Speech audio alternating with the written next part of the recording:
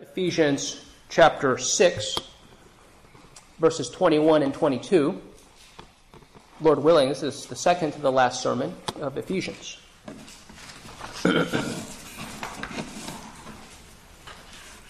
We'll begin reading from verse 10 of Ephesians 6 through verse 24.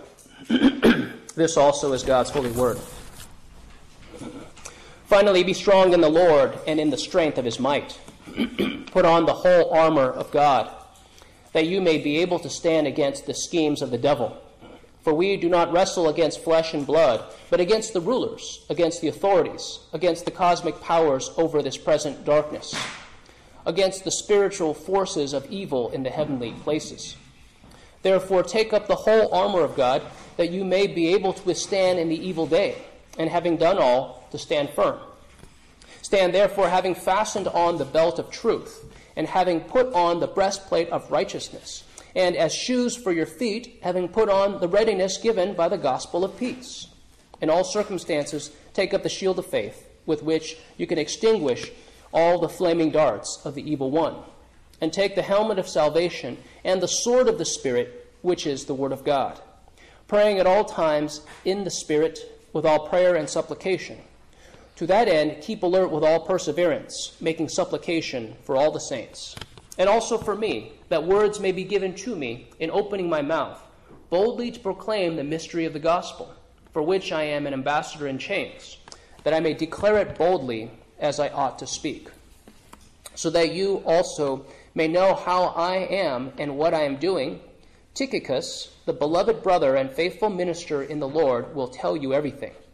I have sent him to you for this very purpose, that you may know how we are, and that he may encourage your hearts.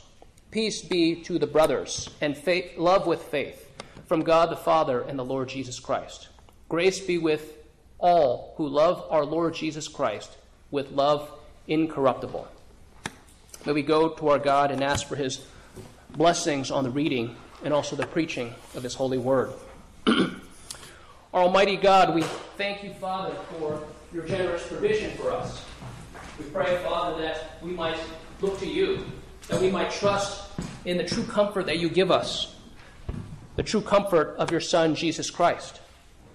Father, we pray that you would grant us an understanding what it means to look past ourselves, past our own needs, looking to the needs and the comfort of others, even as Christ sought our own comfort when we who are sinners were without righteousness. And Father, he is the one who is our perfect sacrifice. He willingly laid down his life. He thought of someone other than himself. He thought about the elect. Father, we pray for the good news of the gospel, that it would go forward with power even this day, that by your Holy Spirit's power, hearts and lives would be transformed, that you would draw sinners to yourself, that you would grant understanding, that you would grant hope in the gospel, that you indeed are the one who receives sinners.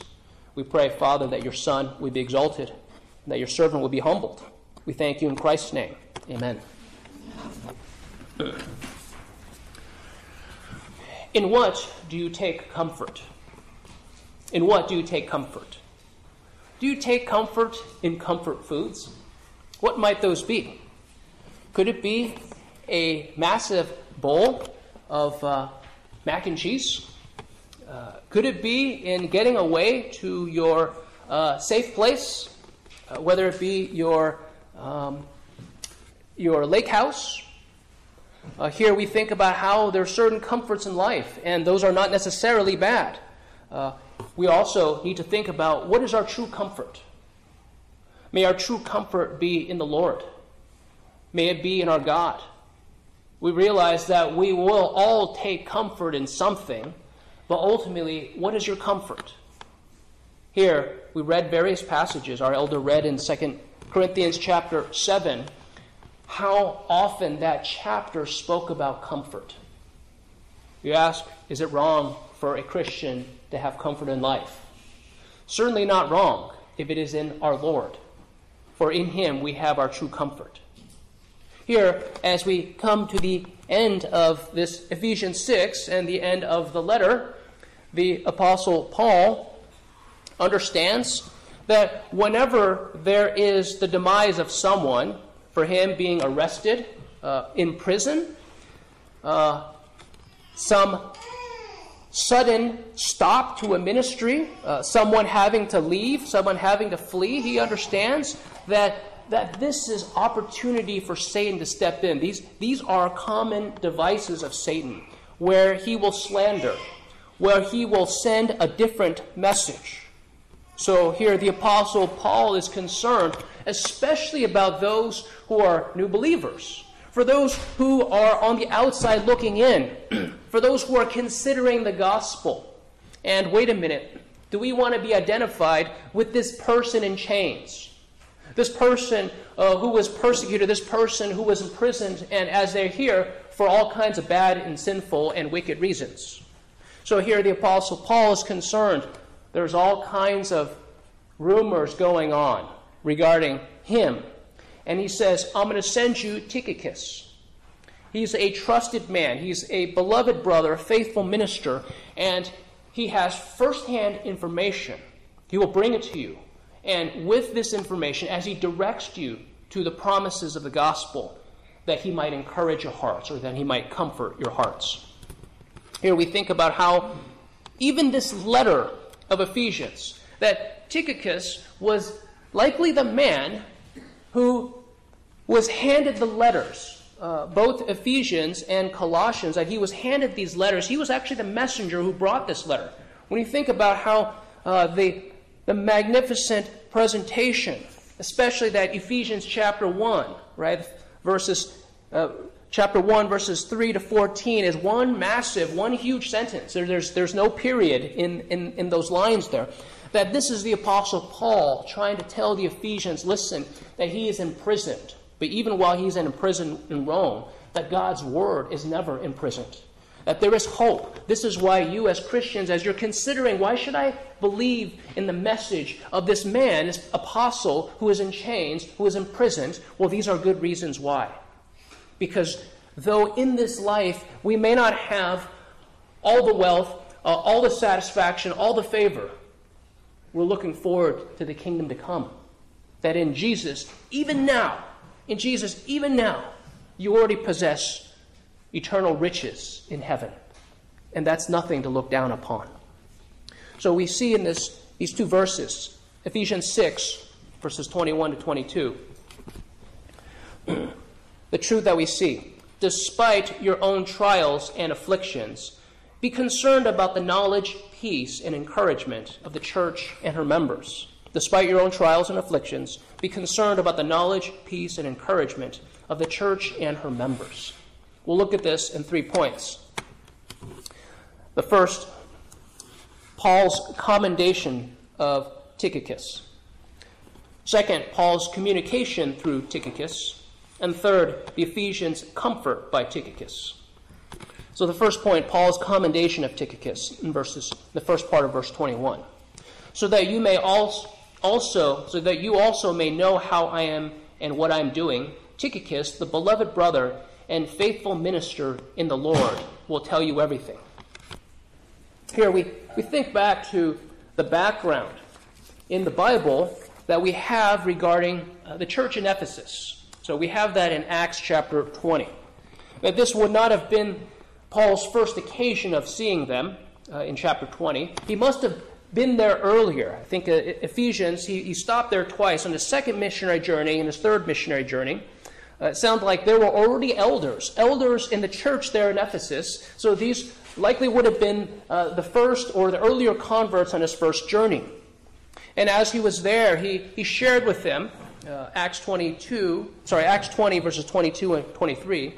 And now, behold, bound by the Spirit, I am on my way to Jerusalem, not knowing what will happen to me there, except that the Holy Spirit solemnly testifies to me in every city, saying that bonds and afflictions await me. So here he's telling this to the Ephesian elders. And then the final scene in that Acts chapter 20 is that Paul knelt down and he prayed with the Ephesian elders. And they wept aloud and they embraced the apostle, grieving especially over what he had spoken, that they would never see his face again. So here you can understand the person who likely brought them the gospel, who prayed for them, who discipled them, who witnessed to them, that he's saying, I'm going off to Jerusalem because here the Jewish leaders were falsely accusing him of creating riots and whatnot. And he's saying, hey, I don't know what will become of me. We know that in the latter half of the book of Acts, he went to various places, testified, preached the gospel before kings and rulers. But here, the Ephesian elders did not know what happened to the rest of his life. So as they departed, there was weeping and there's prayer offered. Here, Paul was concerned about his own imprisonment, not because of the suffering that he would have, but because of what will this look like to the church? What will Satan do to spread all kinds of slanderous things about his conduct that got him there? What about those who are considering the kingdom of God and the promises of the gospel? Are they going to be closed to it? So he's mindful, listen, there needs to be a letter, there needs to be a communication, there needs to be someone to go to take this letter. There needs to be someone like Tychicus. You think about even in Ephesians chapter 3, verse 1, when the Apostle Paul writes, "For this reason I, Paul, a prisoner of Christ Jesus, on behalf of you Gentiles." Here, he's addressing this very matter, that he's in Rome, he's imprisoned, and he's being referred to as the apostle to the Gentiles. He's bringing the good news of the gospel to the Greeks. Here, the Apostle Paul was concerned for the sake of the gospel witness, that truth would be upheld, that the method that he would use is that he sends them Tychicus.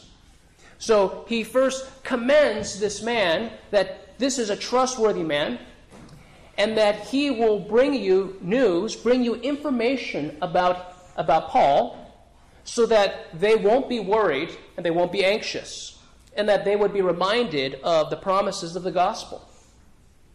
Here we think about the person of Tychicus, that the Apostle Paul considers having a trustworthy source. We think about the mentions of Tychicus. He's mentioned a few times. Earlier in Acts chapter 20, we're told that he was one of those who was from Asia.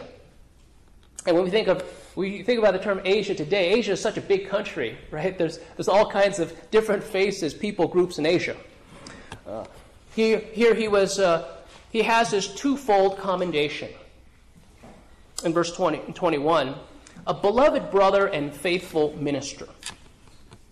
Here we think about a tombstone, right? What do you want on your tombstone? I'm not talking about the pizza. I'm talking about your actual tombstone, right? So they have this epitaph, a beloved brother and faithful minister. Not much is said about this man, but you ask yourself, if your name was mentioned in the Bible, and these two things are mentioned of you, beloved brother and faithful minister, I would say he's doing pretty well. And we think about beloved brother, meaning that this is a fellow Christian. What higher commendation or what closer circle of fellowship can there be that someone you would introduce, that this is a brother in Christ, or this is a sister in Christ. This is a good thing that others would be referred to you, that when you introduce someone to your family, that whether it's someone you just met or someone that you found out this is a faithful brother in Christ, that there would be a different atmosphere when they come in.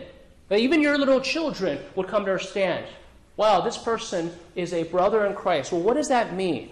It means that they're a faithful follower of Jesus. That there must be a demarcation, even among little children, they see those who are in Christ, those who are outside of Christ. And we see that there is such a difference. Here, he's also described as a faithful minister.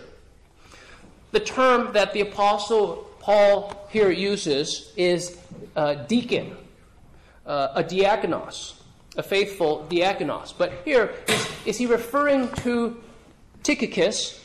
Is he referring to him as a deacon?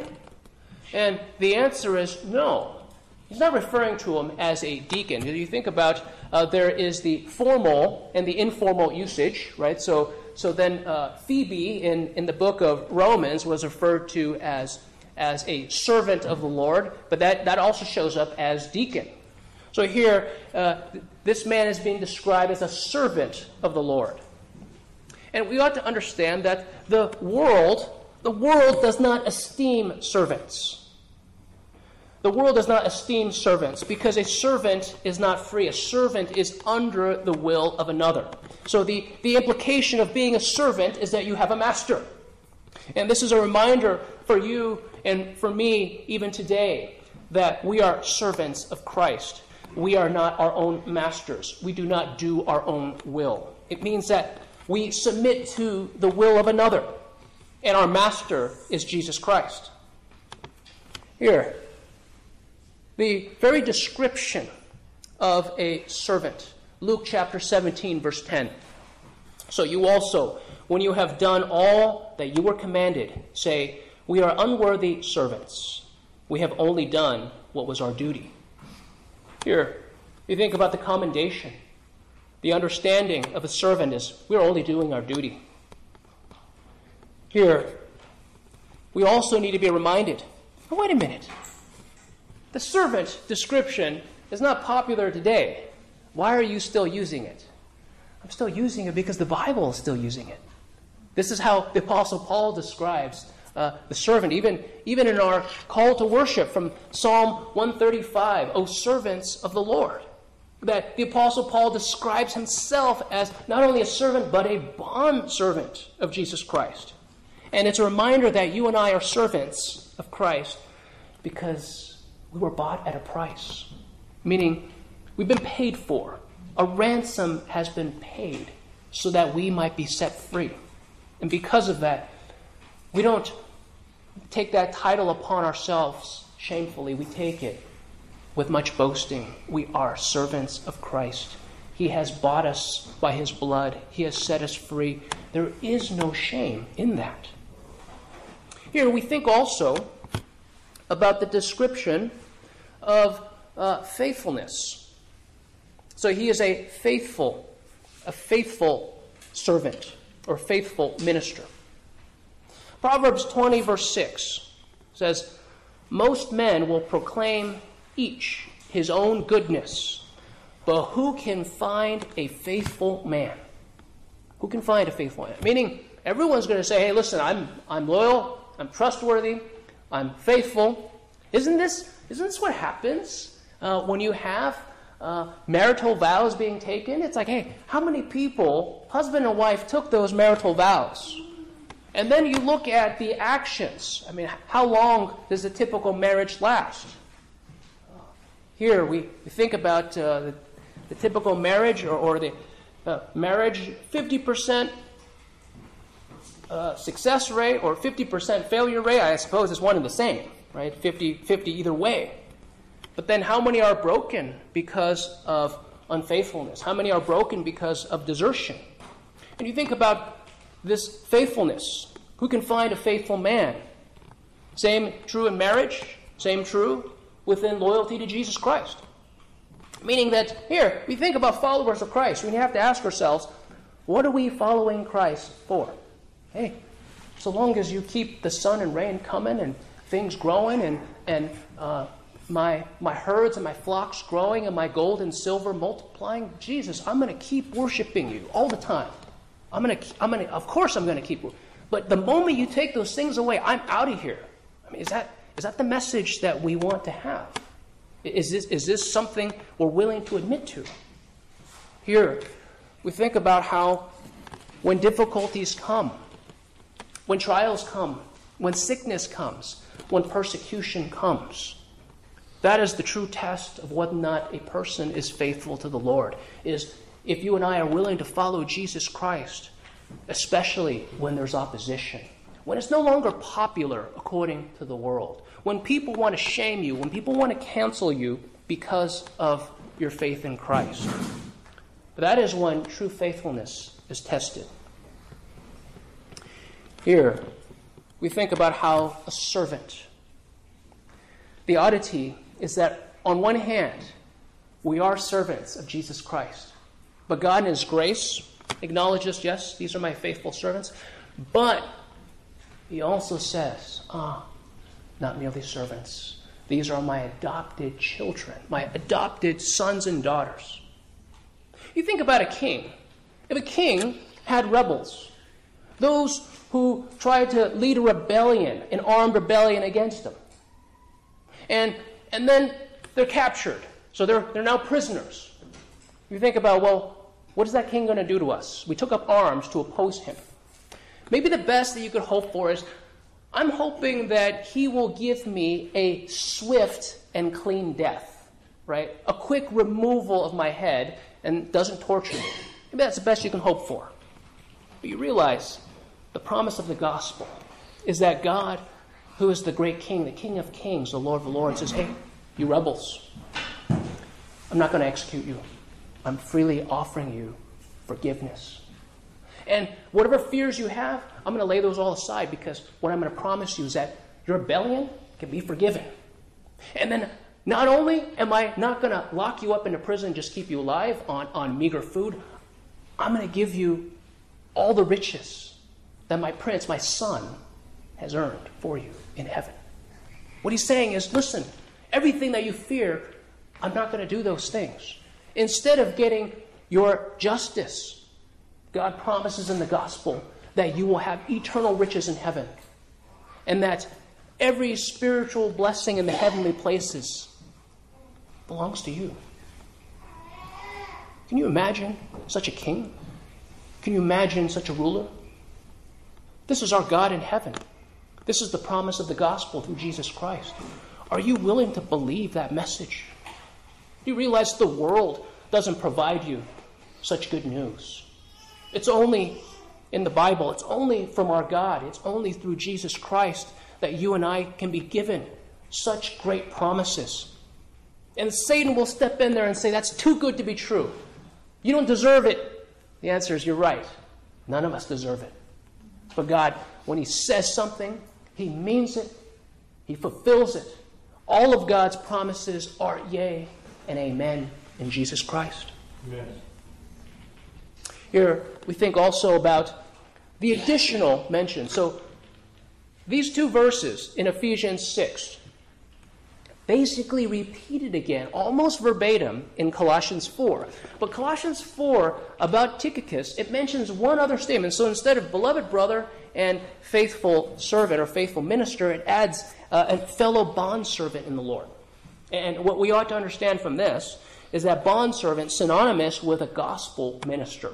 So here, this is why we understand that Tychicus wasn't a mere deacon, a servant. He was a bondservant. He was a minister of the gospel. So the Apostle Paul was commending him, saying he's going to bring this letter. He's going to encourage you. He's going to tell you, Ephesians, about Paul's condition.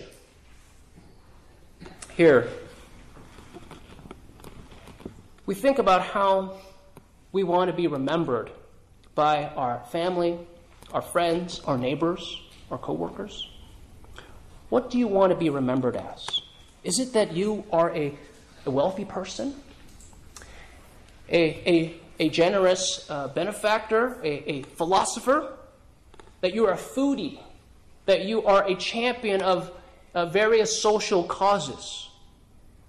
Here we think about the no meager commendation, simply to be remembered as a beloved brother and faithful servant. That this is no meager commendation. Think about how you want to be remembered. What will that be? So this is the first point, Paul's commendation of Tychicus. We have the second point, Paul's communication through Tychicus. Also in verse 21. So that you also may know how I am and what I am doing, Tychicus, the beloved brother and faithful minister in the Lord, will tell you everything. So here, just try to imagine the last face-to-face meeting, Acts chapter 20. Paul kneels down and prays with these Ephesian elders. He tells them, you likely will never see my face again. And then he departs. And then he's concerned. He's concerned because here he realized he's brought these Ephesian Christians, he's brought them grief. He's brought them concern about his life. And the Apostle Paul is familiar with the wiles of Satan when tragedy strikes.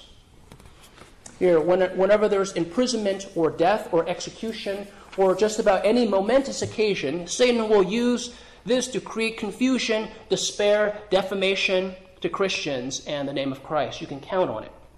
Here, John Calvin wrote in this section, "Never has any man of authority who has edified God's church been cast into prison or brought to a halt without something or other being spread abroad to disgrace him and to bring him, as it were, into disrepute, and all to obscure the things that God has done through him and to overthrow that which he has built. That is one of Satan's devices."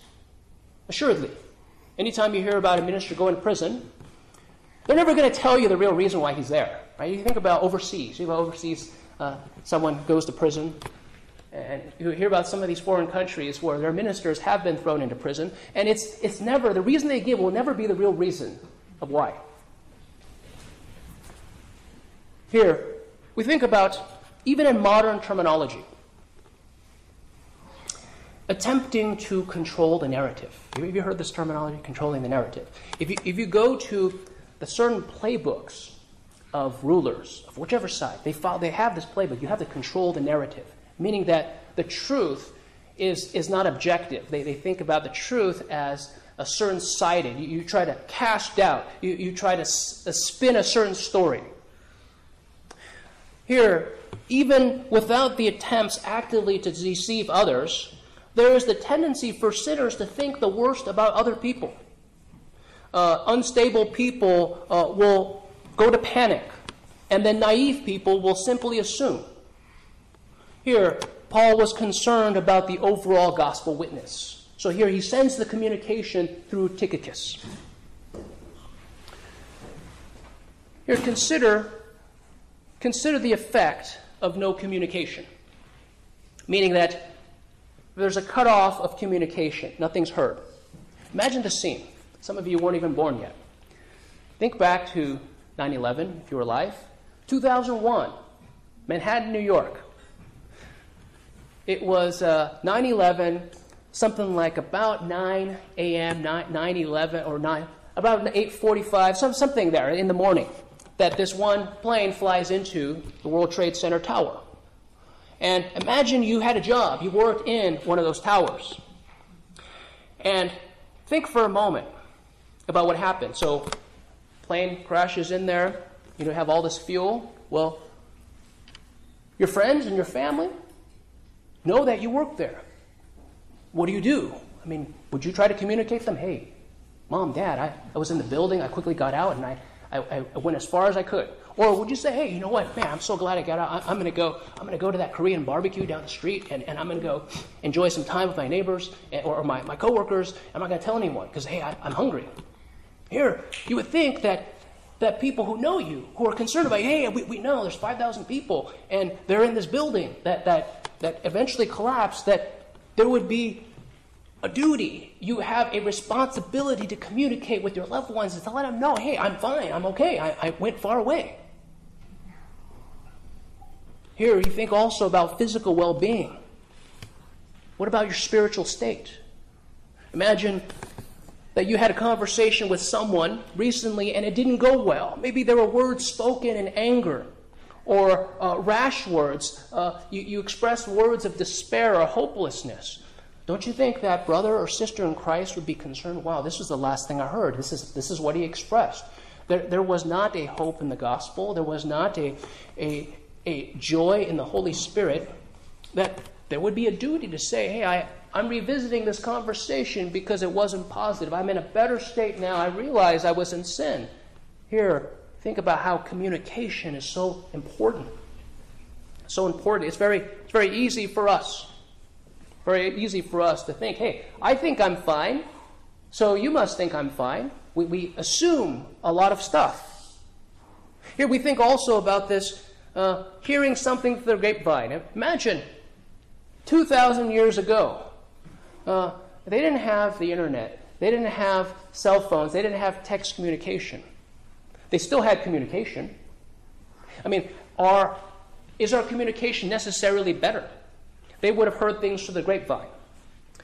Here, You think about any time you've played that game called telephone. You have 10 people. Person on one side is given a rather complicated message, and they're only told it once, like someone reads a message to them, and they say, okay, communicate down that line. So successively they tell, one person tells the second person, second tells the third person, until they get down to the 10th person. The 10th person then tells everyone the message they heard, and you think about, wow, there's all kinds of details left out. There were additional details that were added that didn't belong. And then you hear the first person tell the original message, or the reader give the first message. Wow, there's completely different. And then you can imagine why the Apostle Paul is thinking, I need to send you Tychicus. He needs to bring this letter, and he needs to be present to tell you how I'm doing in prison, what I've been up to, and my state. This is why this communication is important. Here we think about how you and I should be concerned about communication with others. Think about communication to your family and friends. Words of encouragement. Here we think about how we're responsible for every word that we say. Even every careless word that we use, that we say, will be reviewed at the end. So we want to think about how we communicate to others. That we ought to be concerned about others having information about us, that we ought to be concerned about how that information and news affects other people. So that's the second point, Paul's communication through Tychicus. We have the third point, the Ephesians' comfort by Tychicus.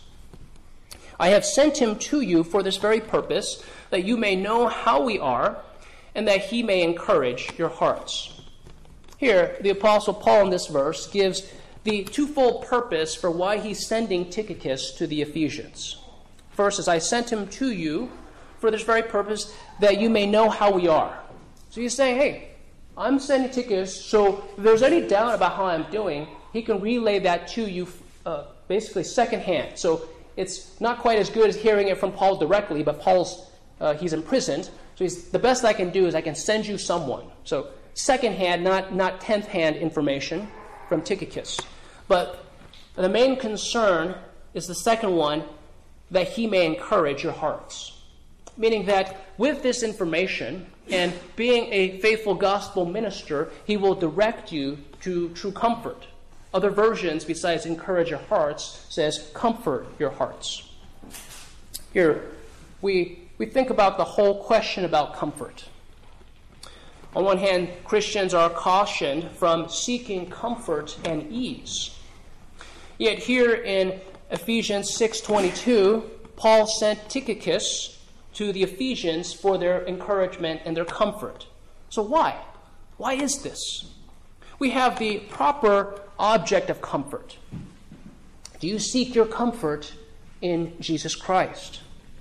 Or do you seek your comfort in the things of this world? Will it be fame? Will it be wealth? Will it be recreations or your hobbies? I'm not now saying that every single one of those is sinful. What I am saying, though, is that we need to think about, what is your true comfort? If comfort in this life means distraction from thinking about your relationship with God, then there is necessarily something wrong with that. If we're trying to use the comforts of this life so as not to think about our relationship with God, would not you and I have a relationship with Jesus Christ? Then those comforts become distractions, and they're bad. Here, we think about how quickly life comes. Luke 12, verses 18 to 20. This is the parable of the rich fool. And he said, I will do this. I will tear down my barns and build larger ones. And there I will store all of my grain and my goods. And I will say to my soul, soul, you have ample goods laid up for many years. Relax, eat, drink, and be merry. But God said to him, fool, this night your soul is required of you. And the things you have prepared, whose will they be? We cannot presume on God and the time frame that each of us have. We must not presume on it. If you have yet to commit your life to Jesus Christ, you must do so today. Satan's day is always tomorrow, and that day, tomorrow, to commit to Christ will never come, because for tomorrow, it will be tomorrow again. Here, if you have yet to commit your life to Jesus Christ, you must do so today. You must do so now. You must have your comfort in the right object. You will find your comfort in something. May it be in the Lord Jesus. Here, we think about how comfort is not wrong. We know that because of how often we're told, even in the book of 2 Corinthians, that we take comfort in the Lord. 2 Corinthians 1, verses 3 to 5. Blessed be the God and Father of our Lord Jesus Christ, the Father of mercies and God of all comfort, who comforts us in all our tribulation, that we may be able to comfort those who are in any trouble, with the comfort with which we ourselves are comforted by God. For as the sufferings of Christ abound in us, so our consolation also abounds through Christ. Here we have some idea how you relate the gospel message to others. You think about comforts. Oh, that person is suffering. They need a big, massive pot of my grandmother's mac and cheese. That's going to do them good. But you might also say, you know what? I've understood suffering. I've understood affliction. My true comfort is in my Lord Jesus Christ. They also need that. Whatever suffering they have, Jesus is the one who brings true comfort to sinners. Here, if you have yet to embrace the promises of the gospel, may you embrace it today. May you trust in Jesus Christ, that He is true comfort. He is true comfort. He is your true hope for forgiveness. He is your true hope for eternal life and the glory to come. There's no better comfort, there's no greater comfort than the comfort that we have in Jesus Christ. Here, we think also about the way that the Apostle Paul thought of others. Here, he's stuck in prison.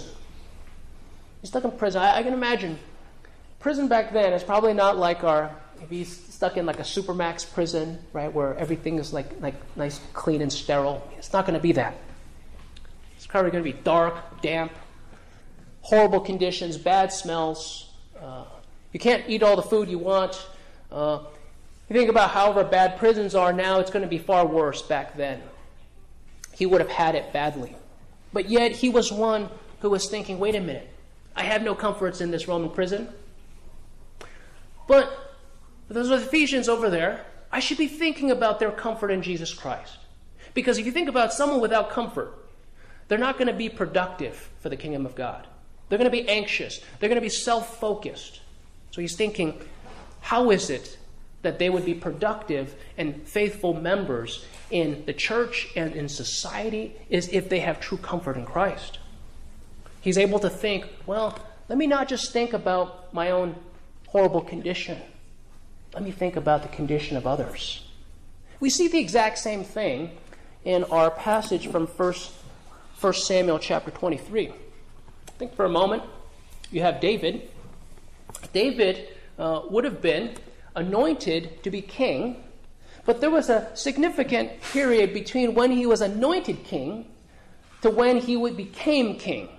And during this period, he was on the run, meaning that King Saul was trying to kill him.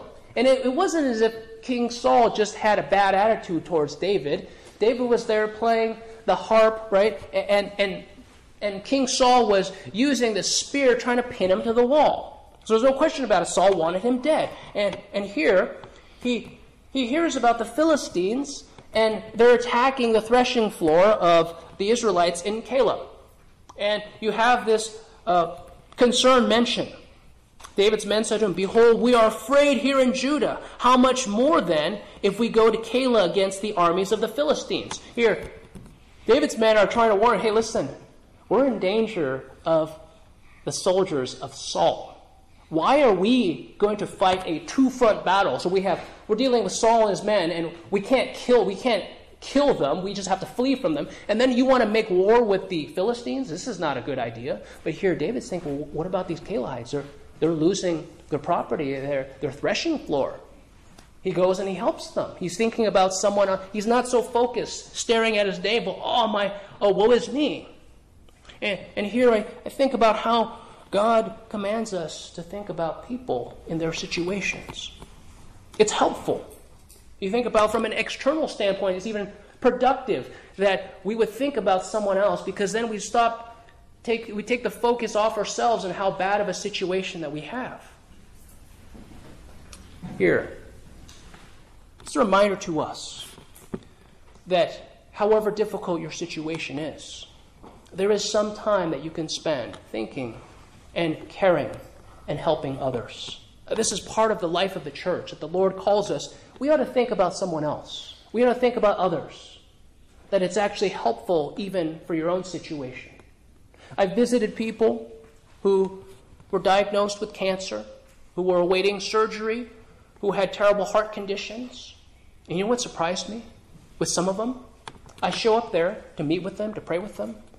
They've actually asked me, how's so-and-so doing? Because they weren't at church, so then it's like, hey, how's so?